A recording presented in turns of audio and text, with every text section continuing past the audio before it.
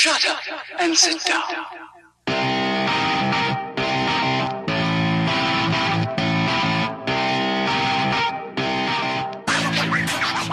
I'm totally gonna go vegan this season. My mind's on fire, so I ride my bike. I'm riding harder than a hurricane. Love is You shaved your legs? Does shaving your legs really make a difference? Man, shaved legs make such a difference. Look at that guy with the hairy legs. I saw the old you for a second there. My mother made me. You are listening to the Dialed Podcast with Matt Lee Grand, Evan Price, Lance Hepler, and Jake Von During. Optional listening required. And get that runners high.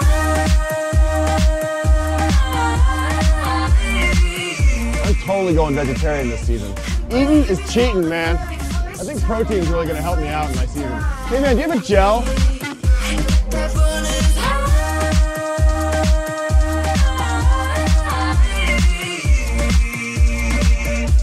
Babe, I think I found what it means to be alive. Do you guys have some lube I can borrow? Hi, and welcome back to the Dial Podcast. I am Jake Von During. I'm here with Matt LeGrand. What's up, ladies and gentlemen of the internet? You guys look like you are ready to take on nature, maybe tackle a tree with your saw, Would you say with your lumberjack status. lumberjacky? Little lumberjacky. I am in Asheville, yes. So Asheville? I do have. I'm in Asheville, North Carolina, so my shirt does. At first I thought that was a flannel shirt, but now I'm not so sure. He's just trying to look It's Midwest not. Midwest It's not. fancy. That's his like Midwest fancy attire. That voice you hear, Lance friggin' Hepler. Lance friggin' Hepler. Thank you for sticking to the frigging. I think I like Lance freaking or frigging Hepler better than the other alternative, but that's not. Did anybody Yes. tag you with sparkle farts? Did you hear any sparkle farts? On some of my Strava posts, I had many sparkle fart tags. Yes. but not on Instagram. So Well done, folks. Well done. Hey, why don't you chime in again? Go to Lance's Instagram or Strava or wherever you are connected with Lance and chime in and let us know. Should it be sparkle farts or should it be friggin'? I don't know. no, it should not. It should be friggin'. You don't get a say in this, dude. You're right. Right I don't on. get to say it. Anyhow, you guys want to talk about some stuff and things? How about a little bit of, unpack the old Unbound gravel race that you did last weekend and maybe a little question that's been proposed out there about what the promoter should have done? Does that sound like a good topic for you guys today? Yeah. Cool. Yep.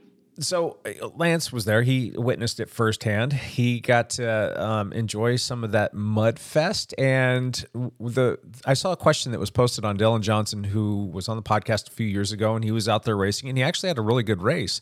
But the question is basically from mile 11 to 15, it just ate bikes up. The mud there was just atrocious. It was killing people's derailleurs. It was killing people's braking systems. You couldn't turn wheels over because the mud was so bad. So the question that he posed for everybody to answer in his community was, should they have rerouted? And the four options that he gave for people to vote were they should have kept it in, they should have rerouted, don't know, and don't care. And that pretty much broke down. Let's run around the table and talk about what we all think they should have done, and I'll talk about what the results are thus far for Dylan here, because he's got 5.6K votes, so over 5,600 votes. Wow. Yeah, Okay. So it's a pretty good sample. What do you think, Lance? You were there firsthand. For me, I would, of course, there's trucks driving by. For me, I would not have wanted to reroute it because personally, the more difficult a course is, the better it is for me. I tend to have above average handling skills. So when the courses get worse or nastier, I tend to do better. And so what was interesting on race morning, I did a bunch of pre-rides and never ran into any mud, although there were rainstorms rolling through the county like all week leading up to the race. And I didn't know there was going to be mud until I was watching the pro men leave at 6 a.m. or they left at 5:50 a.m. So I went to watch the the pro men take off from the start line, and right before they called the start line, right before they started the race, the race director, Ben Fuchs, was at the front line, and he's talking just to the pro men, and there was about 100 pro men in the race. And he goes, just so everybody knows, we are not routing around the mud from mile 11 to 14. This is a gravel race, and you're all just going to have to deal with it. That's what the race director said. Wow. So Okay. So he said that, and a bunch of the pros all kind of looked at each other like, what? I didn't know there was mud, but at that moment I knew, oh, okay, we're going to hit a mud section early in this race. We just have to be ready for it. Yeah, and on the podcast previously, you did mention like, hey, there's a lot of rain. This could become like a mud fest. Like you had that at least in the back of your mind. Now you knew more specifically 11 to 15. Like earmark those numbers. This is going to be a mess. Correct. And a lot of people were not happy about it, obviously, because it did damage to everybody's bikes. I mean, I ruined a pair of shoes. So my gravel and cyclocross race shoes are now retired. I ruined them. The sole blew out from all the running. I broke the pedal, and I got at least 4 big paint chips in my frame where the mud would pick up a rock, and then the rock would jam between the frame and your tire, and it just would like scrape through there. So I just got, it was a little crazy. So, yeah. So you say that your bike handling skills are going to play to your advantage, but how's that playing to your advantage when you're having to run your bike? So this is what happened.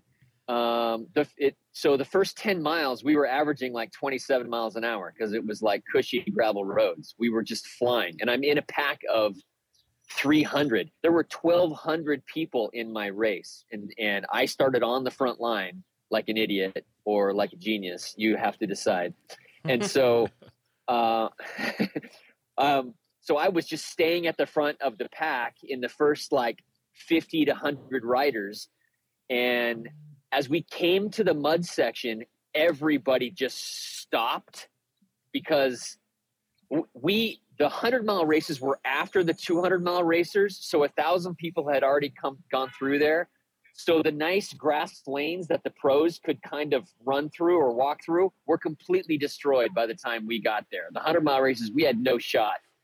But what happened was all those 100 people that were ahead of me and we hit the mud, I was able to ride the first mile, and they had started walking. So I passed 100 people right off the bat when we hit the mud, until it got bad enough that my wheels wouldn't turn anymore. So when my wheels wouldn't turn anymore is when you had to take turns from stopping to cleaning out your wheels and your tires and trying to run a little bit. And then, there's like a bit of a downhill section and I can ride this. And so so that's why it favored me, because I finished way higher up in the race because of the mud, because it took me like 45 minutes to get through that 4-mile mud section. And for most people, it took an hour or an hour and 10 minutes. Well, so there's a 20 to 30 minute head start I had on everybody else right off the bat. So well played. Matt, it's your race. What are you doing? Well, I'm the polar opposite of Lance in all ways. I'm not wearing any sort of flannel, not chopping any trees down. So, and my mud handling skills are non-existent, we'll say. So I think that I would argue against the like sticking to your guns and like, we're going to ride through anything. We're going to ride through Kansas tornadoes. Like, no, like if you're going to hurt people's equipment, if you're going to have people, 40% drop out of the actual race itself, if you're going to have these people that are traveling to your race from God knows how far, across the entire world, really, and going to this place, like you want them to have a decent time. You want it to be hard. Like it's a 200-mile race. Like no matter what, even if it's perfect conditions, it's going to be hard.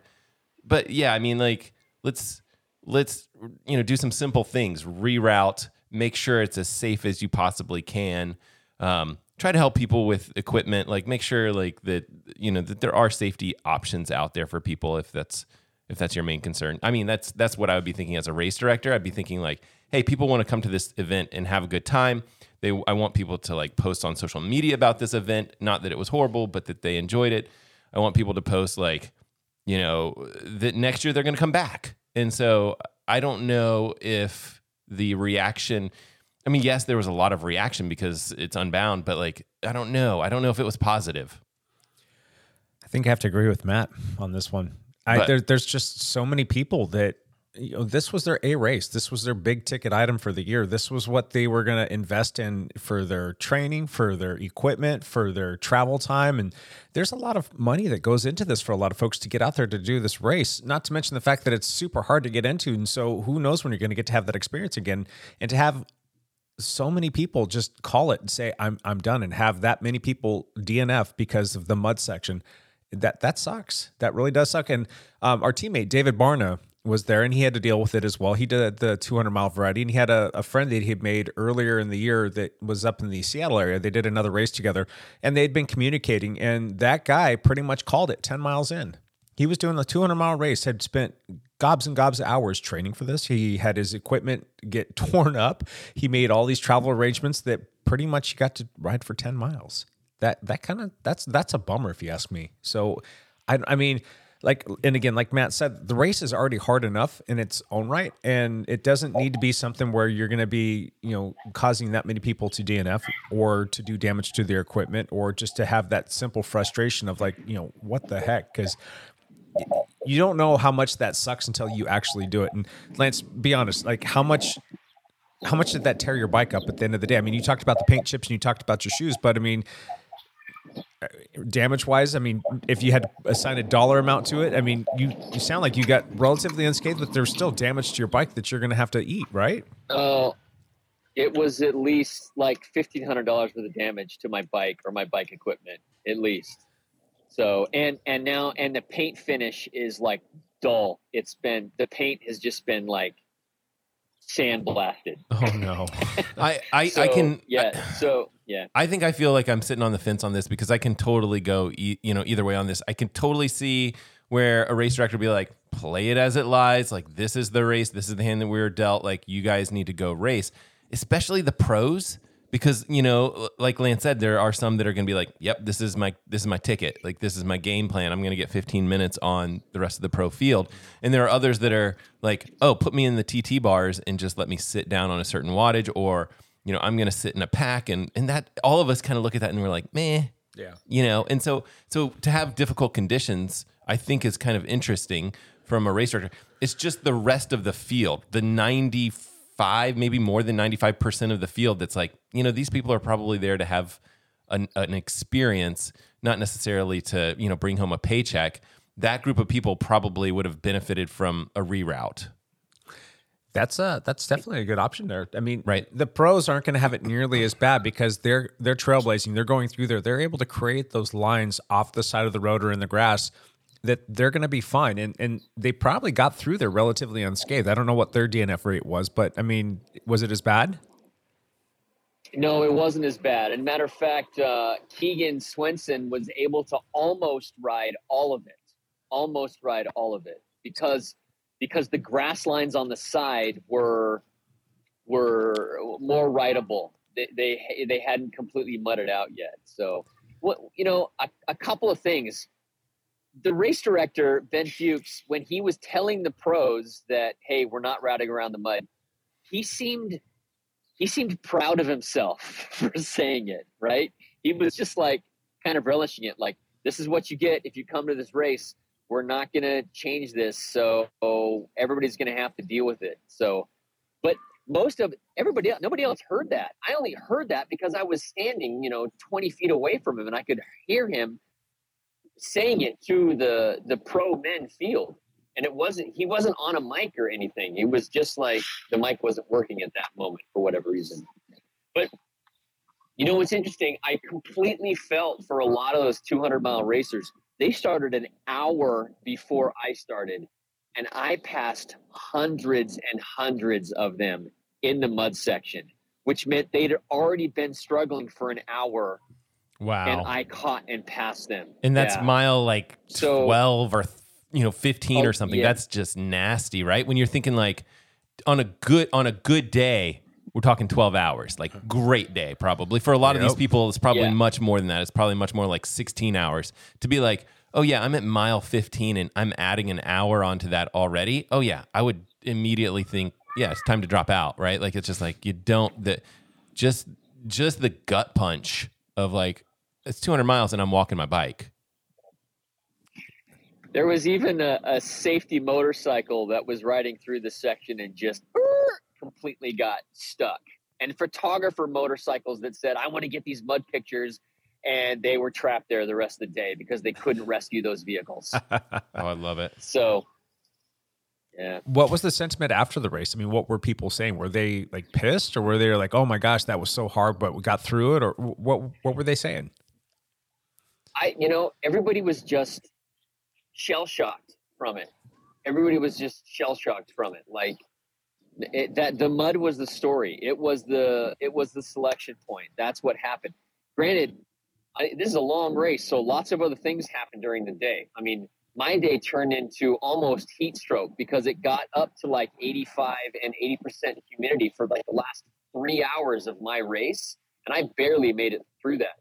And so all the 200-mile racers, they had to deal with that 3 hours of super hot and humid, and then a storm blew through that rained sideways for an hour and created another mud section that I didn't have to deal with, because when I went through that section, 5 hours earlier, it was not mudded out. It was rideable. So the 200 miles really struggled with the conditions. It just kind of got worse and worse. And I could see what the race director was kind of worried about, because how do we reroute 4,000 people when we, on race morning, although he would have known the night before, because the 350 mile XL racers went through at like 4 p.m. the night before, and it was also just as bad during that section. But I wonder if, like, as a race director, there's a possibility in the future to be like, okay, these are the sections of the course that tend to have the possibility of getting mudded out, and maybe there's 5 or 10 of them or whatever. Here's possible reroutes, and like knowing that in advance, being like, hey, if we make the call at whatever it is, 10 p.m. the night before the race, if we need to reroute any of these sections, we have plans in place to reroute. Because if you don't have those plans in place at 10 p.m., then you're going up there with the microphone and you're saying, like, we're riding the route as it is. You can't make those changes if you don't have a plan for making those changes, right? I mean, rerouting a race is not easy. No. Sometimes it's like But it's permits not for like- roads. It's Yeah. sometimes very, very difficult. But you got a whole year to plan that out. And You got a year. Months in advance, you can be working with municipalities. And I'm sure that there's options there to be able to divert around certain sections. Hard to say, yeah. Does that break the spirit of gravel, though? Well, so there's another big factor in this, in that Unbound does not mark their course. Right. So everybody has to download the route, and can they get that information to everybody at 10 p.m. the night Good before question. a race that starts at 6 a.m.? Is everybody going to be able to change their route and download it and get it onto their – if you didn't have the route on your computer, you were going to get lost, guaranteed. You were going to miss turns. It's strung out enough, regardless of where you're at, that you were going to miss turns. So that's probably another big factor in not rerouting, is that, okay, we're not going to get this to everybody this late in the game. Yeah, but is it that much of a hassle to put up some sandwich boards or some signs that say, hey, you're turning left here now, and then put it at the next one, and just for the reroute section, just to put up some stuff to show you where you're going to be going, and then it's back on track? Again, that's super hard to speculate on, because we don't know how hard it is to reroute. If there's a mud section and it's like, yeah, the only way to reroute is like get on the interstate. Like some of these roads are just so in the middle of nowhere. You don't know.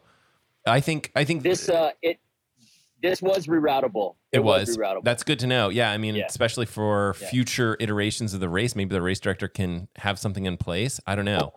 I almost wonder if people could have been like, yeah, look at this mud section that everyone's talking about. Like, I'm going to reroute myself. Like, what are the consequences of that? Like, would you be disqualified if you just rerouted yourself? Because I wonder if anyone did that That's a actually. good question.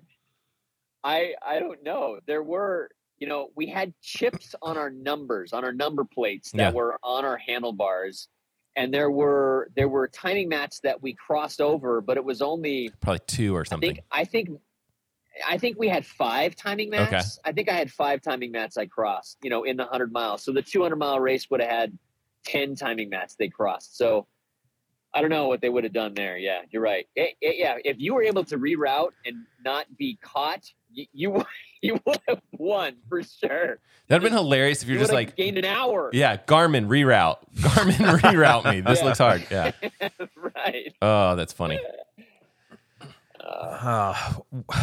So going back to Dylan's post, the prevailing favorite at 58% of the 5,600 plus votes that came through was they should have rerouted. And then they said 22% said they should have kept it in, which there's your Lance right there. 10% said don't know. Yep. 10% said don't care. So I think the vast majority of people are on the side, obviously, of like they should have rerouted. Whether or not they can do that or not, whether or not that's in the spirit of gravel, what do you think? It breaks the spirit of gravel. In fact, I think the spirit of gravel is crying about the Dylan Johnson post. I mean, these Probably. bunch of soft crybabies, or do they have a point, Lance? I mean, seriously. No, they absolutely have a point. The amount of damage that was done, the amount of bikes that broke because of it, how many people's race it ended. There's good reasons to argue for it should have been rerouted. So I understand agreeing. For me, no, because it favored me. So Yeah. And there's whatever. obviously nothing that they could have done over a 4 to 5 mile stretch of road to make it more rideable. I mean, they couldn't take like a steamroller in there and flatten it out. I mean, it's just it is what it is. The steamroller would have gotten stuck. It wasn't a maintained road. It was a farm road that was clay based. So there was no like layer of gravel laid down. And if it's dry, super rideable and great. But because it was wet, the clay just bummed it. I wonder if that will be part of the route next year. I'll be very curious to be like, yeah, we're not doing that again. They seems like they would make changes. Interesting thing with Unbound is they usually switch from year to year. They either go north of Emporia or they go south of Emporia one year. And this was a south year. And so they very well may switch to north next year and it will be a very different race. But listen, there's still potential for mud all over the place in rural Kansas. So, yeah. Lance, will you ever go back and do Unbound again? Dude, Brandon took a little video of me right at the finish line and I only doing the 100-mile race, and I suffered so much. I said, there's no way I'm coming back to do this. If I come back, I would do the 50-mile race, which is even less prestigious than, doing the 100-mile race. So I don't know. I mean, if being here with teammates and with the group and feeling the electricity of the whole town and how they come out and being around the expo and the awards and this, I mean, that stuff was all amazing. It was a different experience than I've had at a race that I have personally participated in almost anything else other than Rebecca's Private Idaho. Rebecca's Private Idaho has a pretty similar feel, but Rebecca's Private Idaho is like 1,000 racers, and this was 4,000. That's how much bigger it was and how much bigger of a deal it was to be a part of it. So experiencing that aura was very cool. But dude, I was licked after the race. David Varna, our teammate, said, he's like, no way, I'm not doing this again. That was so much suffering. So I don't know. I'm torn. I'm only a week out from it, and I will probably romanticize it more in my brain as time goes on. It's amazing how we forget. It's like, oh, it wasn't that bad. Yes, it was. Yeah, it was. What would you change about the race? Like how the race unfolded for you? What would you have done differently? I wouldn't have changed a thing. from what I did, to be honest with you. I think I raced it about as good as I could have. I've been focusing on cross-country mountain bike racing for the last couple months, and so I didn't have a lot of big rides in my legs, and so 100 miles was a real stretch for me to race it. I raced really well for about 4.5 hours, and the last 2 hours I was just hanging on for dear life. Luckily, I didn't get passed by a bunch of people, but I hung on. Brandy's saying hi. Hi, Brandy. So I don't know. I don't know that I would have changed a whole lot. How did the oars do? I don't know that I would have made it better.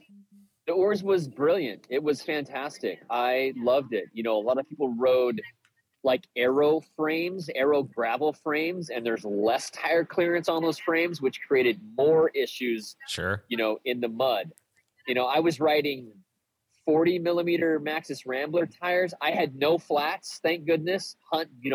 Hundreds and hundreds of people still had flat tire issues, and I didn't. Having to deal with a flat tire in that mud would have been terrible. That would have been terrible. That broke people's spirits if you flatted and you were in the middle of the mud, because a lot of that happened because there were big rocks. But I don't know. I don't think I would have changed my tire. I could have gone narrower tires, like 38s instead of 40s. But I don't think it would have made any difference. The mud was so bad, it wouldn't made that much of a difference. So play it out as good for you as it possibly could have, is what you're saying. Yeah. Dude, I made the freaking podium in a gigantic race like Unbound. I'm not complaining about that at all. Zero complaints. Right on. So, well, anything else that you want to talk about with respect to this? I mean, we can do a back pedal and you can elaborate a little bit more, but anything about the race that you think should have been changed or that you would have liked to have seen? Or no, it's unique in that they don't have aid stations. You have to have an aid person take care of you. They had water stations in 2 places. So that made it unique too. We've got some background rap music going on. But that's because it's all good. Wait. Okay. I dropped my phone. There we are. Okay. See, I'm screwing up. So that made it unique. Having some more aid stations and not having to have your own people out there would be great, but that makes this race also unique. So I don't know what I'd do. Gotcha. Cool. All right. Well, we kind of all said our piece, and I think the people spoke. But I mean, do you think that they'll do that in the future? Do you think they'll reroute based on maybe some flack that they're getting, or do you think it's just going to be this is what it is, and you guys just need to deal with it? I think it's going to be this is what it is. Everybody deals with it. I don't think they'll reroute it. They'll make the course, and they'll probably put something in the race Bible that says, we're not rerouting for any mud sections, just so you all know right up front. I bet that will happen. Huh.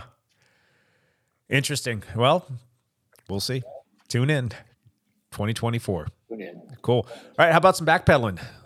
Matt, you want to go first? I can go first. I don't know what I did last week. I was testing some bike stuff, so I've ridden a little bit. Like I'm actually testing some of the new Apple Watch cycling stuff with their new operating system. I don't know if you checked out any of that stuff.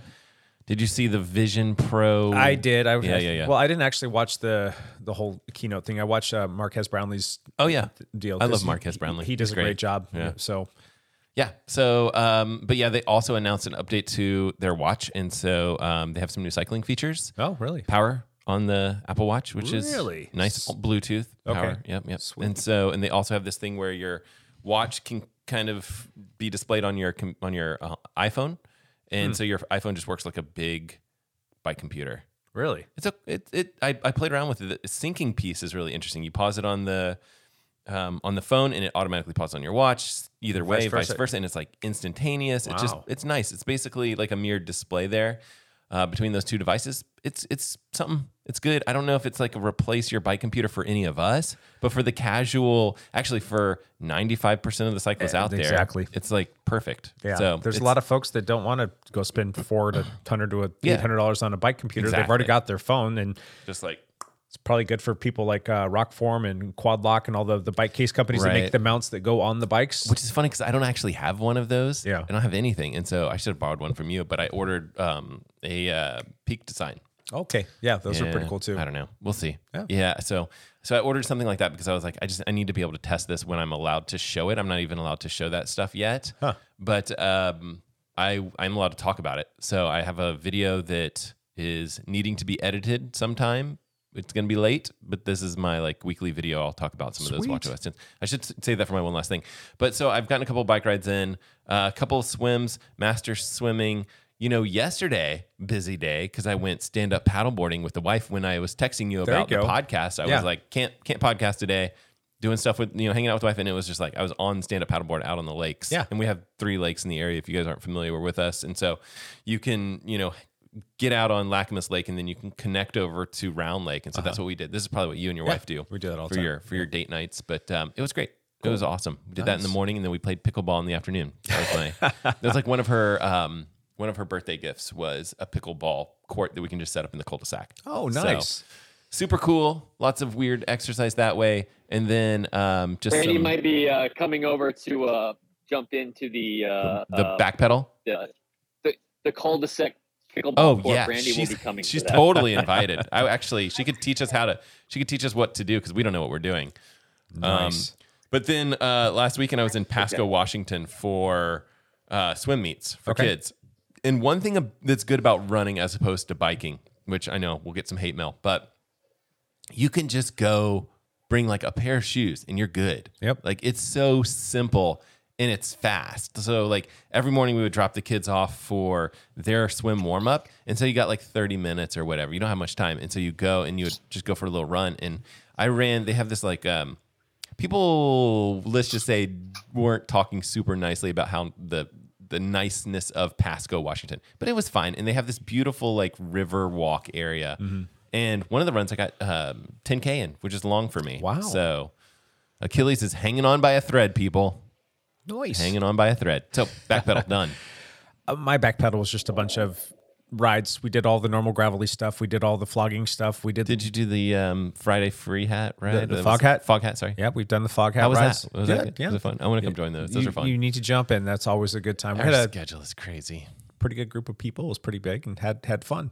That's awesome. We're recording this really late. We normally have the podcast come out on Wednesday. Sometimes it's Thursday, and this week it's going to be on Friday. So we had the flogging ride last night, and that was a blast. And it's just more of the same. Just trying to get fitness in, trying to pile up the hours and keep it somewhat structured. So Lance Hepler's got more interesting things to talk about than me. Lance, go ahead and backpedal, bud. Yeah, so I mean, people probably have heard about my race or something or whatnot, but like I said earlier, once we got through the mud section, I was able to hook up with a couple of guys, at least 2 of us, that we tried to kind of trade poles through the rolling hills so that we weren't kind of all just destroying ourselves. It's awesome But, that you had some man, people to work with. Yeah, but it turned out that one of them was in my age group, and he was kind of he wasn't taking poles. He was sitting on my wheel, and so when we hit the aid station, their transitions took about 2 minutes, and Brandy was a freaking all-star, and I only had about a 10-second transition. I rolled in. So you're saying swapped. Brandy's the one that actually got you that award? Brandy is. She got you on the Brandy's one podium? She is. She's the one that got that award. So I was able to hit that.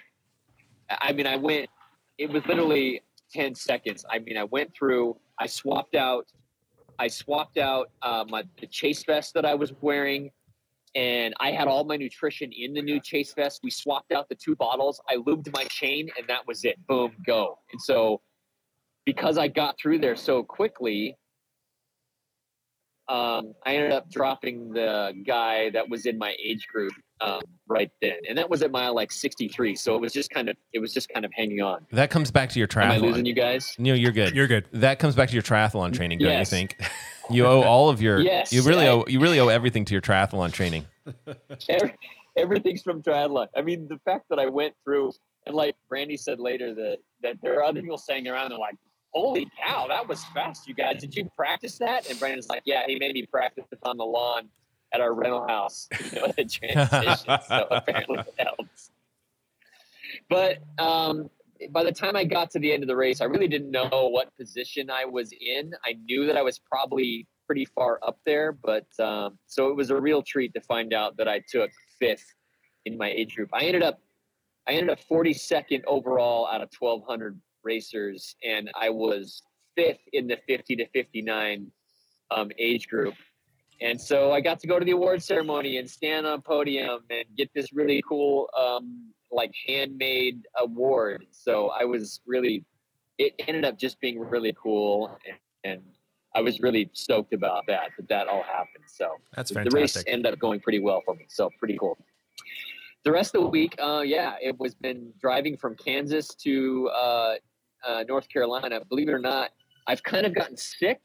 And I don't know if it's a cold I've picked up or if it's allergies in different pollens here in North Carolina, but I've been struggling for a couple days. I'm here to do BWR Asheville, which is tomorrow morning at 7 a.m. And I'm not looking forward to it all. My race is 80 miles and 9,000 feet of climbing. Oofed. Ouch. So, that is brutal. Yeah, it's all either, The big race is 130 miles and 14,000 feet of climbing, and I'm not doing that. So there's no way. Yeah, allergies are tough, man. I've been dealing with allergy issues too for about 2 weeks, and I actually had to change up my medication routine just to kind of try and combat that. But the end result, like for those 2 weeks, was my energy was just crap. Like I actually cut out twice from the Tuesday night gravel ride because I couldn't make any watts. I was just done.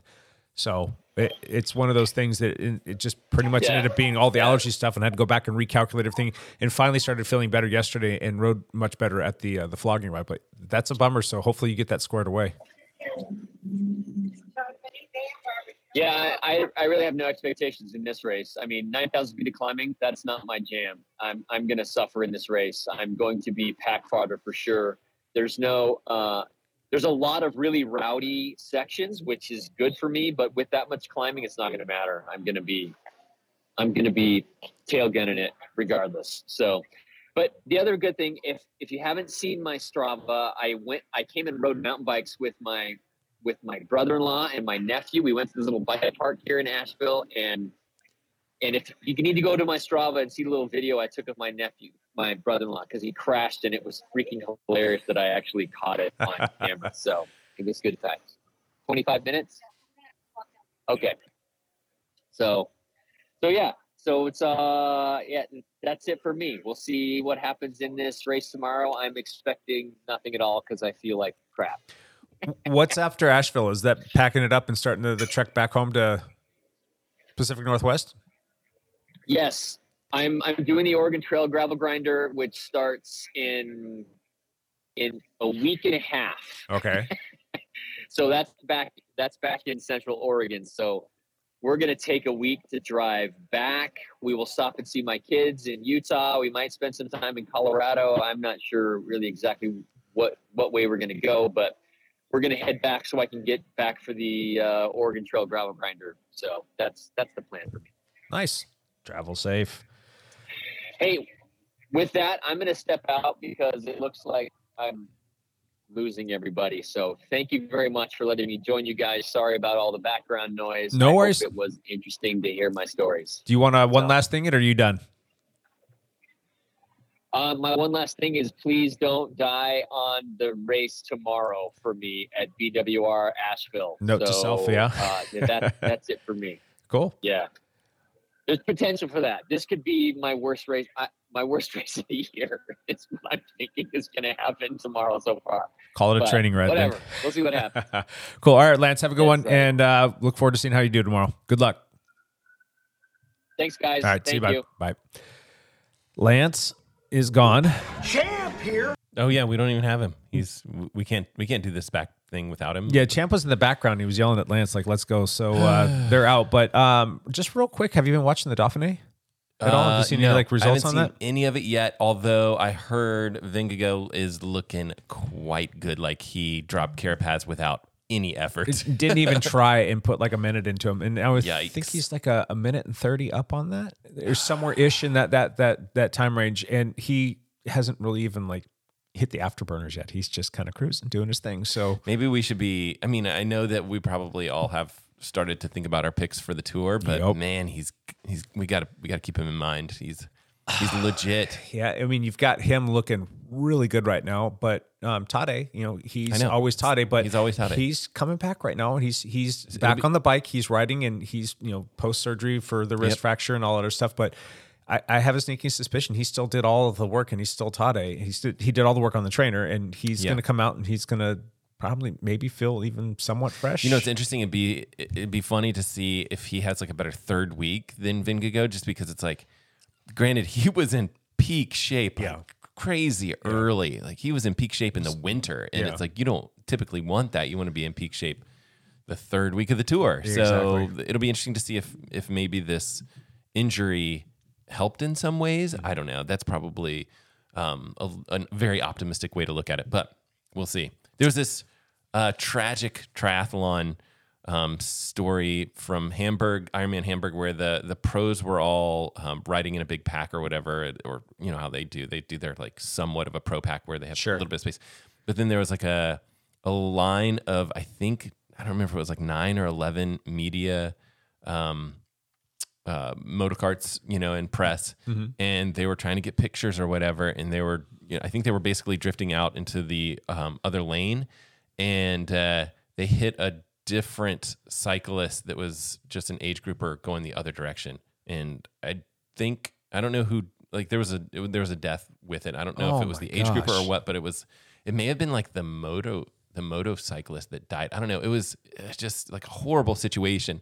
And the pros have constantly been saying like, hey, you can't have this many motocarts like this close. Like they need to stay away from us. They need to give us space to race. They need to do this stuff. And so a lot of them are kind of up in arms right now on social media saying like, you guys need to be better. You need to be better than this. I mean, the only way I think you get around that is just you don't have it and tell people that they've got to post up and be at certain places, and that's the video you get, or get a helicopter or something, or start like a drone. A drone could work too. I mean, you could get, if you've got the right kind of person and the right kind of drone, you could be remotely away from that, just kind of follow it and get some drone footage instead. I mean, I think you like one or two motocarts or whatever, like that's fine. It's just when you have 11 or something and everyone's just trying to get the shot. It's just like that's that big of a race though that requires having that many people, or is it? No, that's odd. It's not. I mean, I can understand when we're talking about the Tour, the Vuelta, and you've got the whole like, and those are well orchestrated for the most part, and they still have problems, right? Where it's like the Tour riders are coming up on the motorcarts or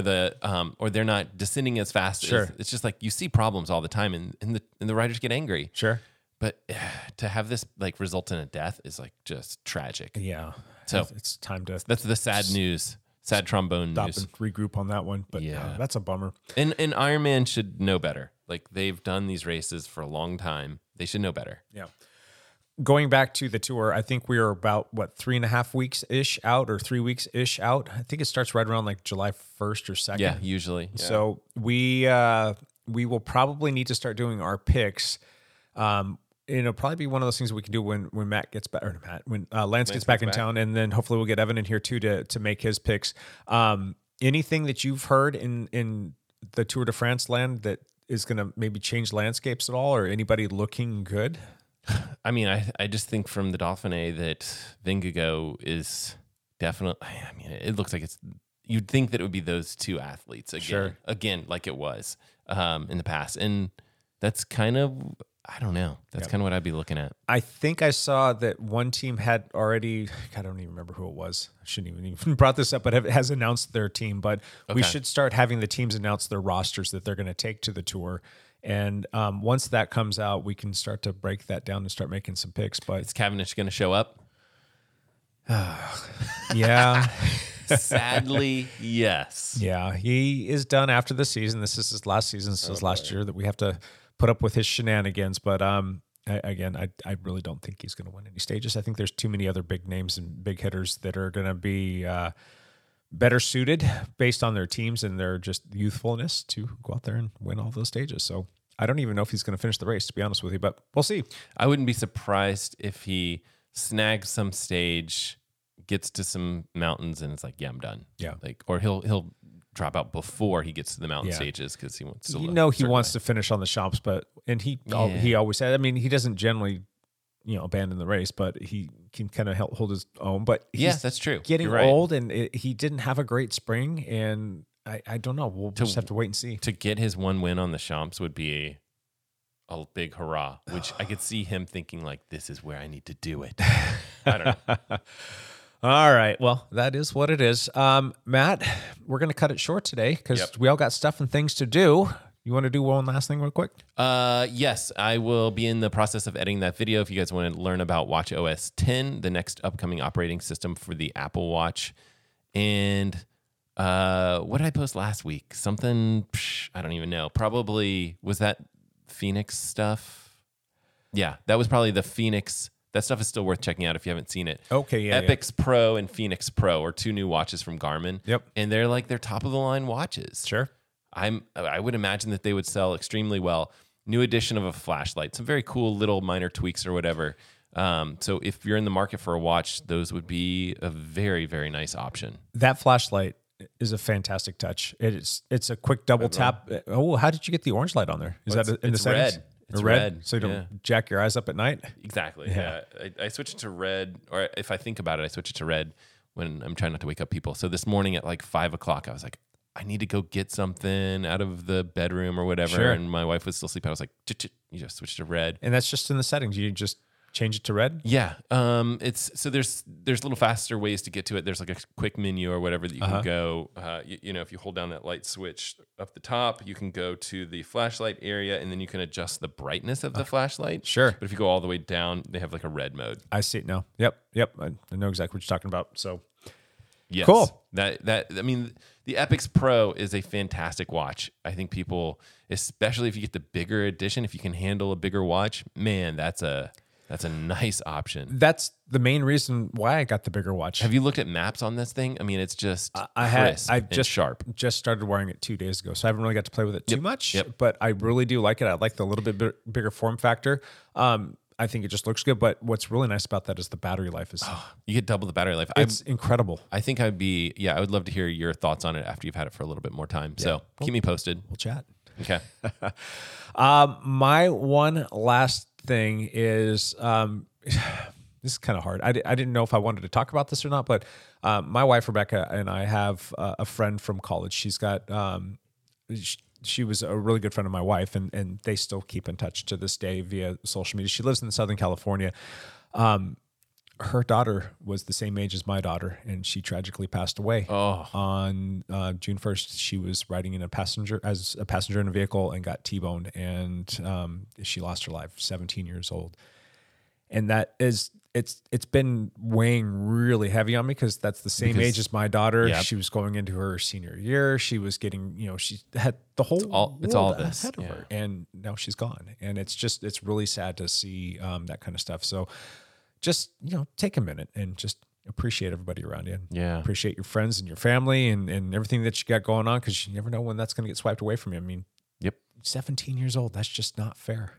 It's crazy. It's not It's fair. crazy. So, other than that, I don't want to end the show on a downer, but I am trying to get myself into shape, and I'm trying to free some things up so that we can go do some gravel racing a week from tomorrow. Ooh. So there is the Ashes to Glory gravel race down in Madras, just north of Bend, and that is going to be the state championship gravel race for the Oregon Bicycle Racing Association.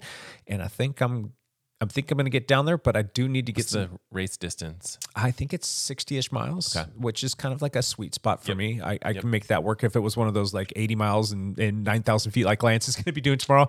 I'm not really tuned up for that right now. I can do that kind of thing, but I'm not tuned up for it. But I do think I can do okay at that. So we'll see if I can get down there. The only thing standing in my way at this point in time is my quad and hip thing. It's starting to flare up again, and it's been a little bit of a problem. And I was actually in discomfort last night when I was trying to sleep. So we'll see if I can get that sorted out through. Flogging probably didn't help. Maybe you could try some like easier stuff and some just basic workouts. Keep it simple. Yeah, when I'm on the flogging ride though, I've been riding pretty well. I do notice that it's kind of odd. Like you think that the leg that you would favor, because when you're looking at your power numbers, your left weight, right balance, you would think that the leg that you're favoring would be down a little bit, but it's actually up a little bit. I don't know. That doesn't make sense. My left leg feels fantastic. And my splits for like the last, for a long time now have been like 53, 54% on my right leg. And then, the opposite on the left side. And it's just really odd. And then I get home and my leg is just like a little dull and achy, but when I'm actually out there riding for the most part, unless it starts to get like kind of crampy on me, it feels pretty good. And I think that looking at my lap split for the flogging ride, which is like 29 miles, it's not a terribly long ride, but it's like you're going at a pretty good clip. I mean, I've been averaging, my normalized power has been somewhere between 335 and 360 for that 28 miles. And that's pretty good. And I've been hitting some decent power numbers in the sprints, and I'm all right, but just thinking, well, maybe it would be even better if I could get this sorted out. So I just need my acupuncturist to stop having children and get back to work so that I can go see her. And then I do need to get a few other things taken care of, but I'll work on that. We'll get there. Yeah, it's all good. Good luck. Yeah, thank you. All right, we will be back next week with another one of these. Thanks for listening. Until then, bye for now.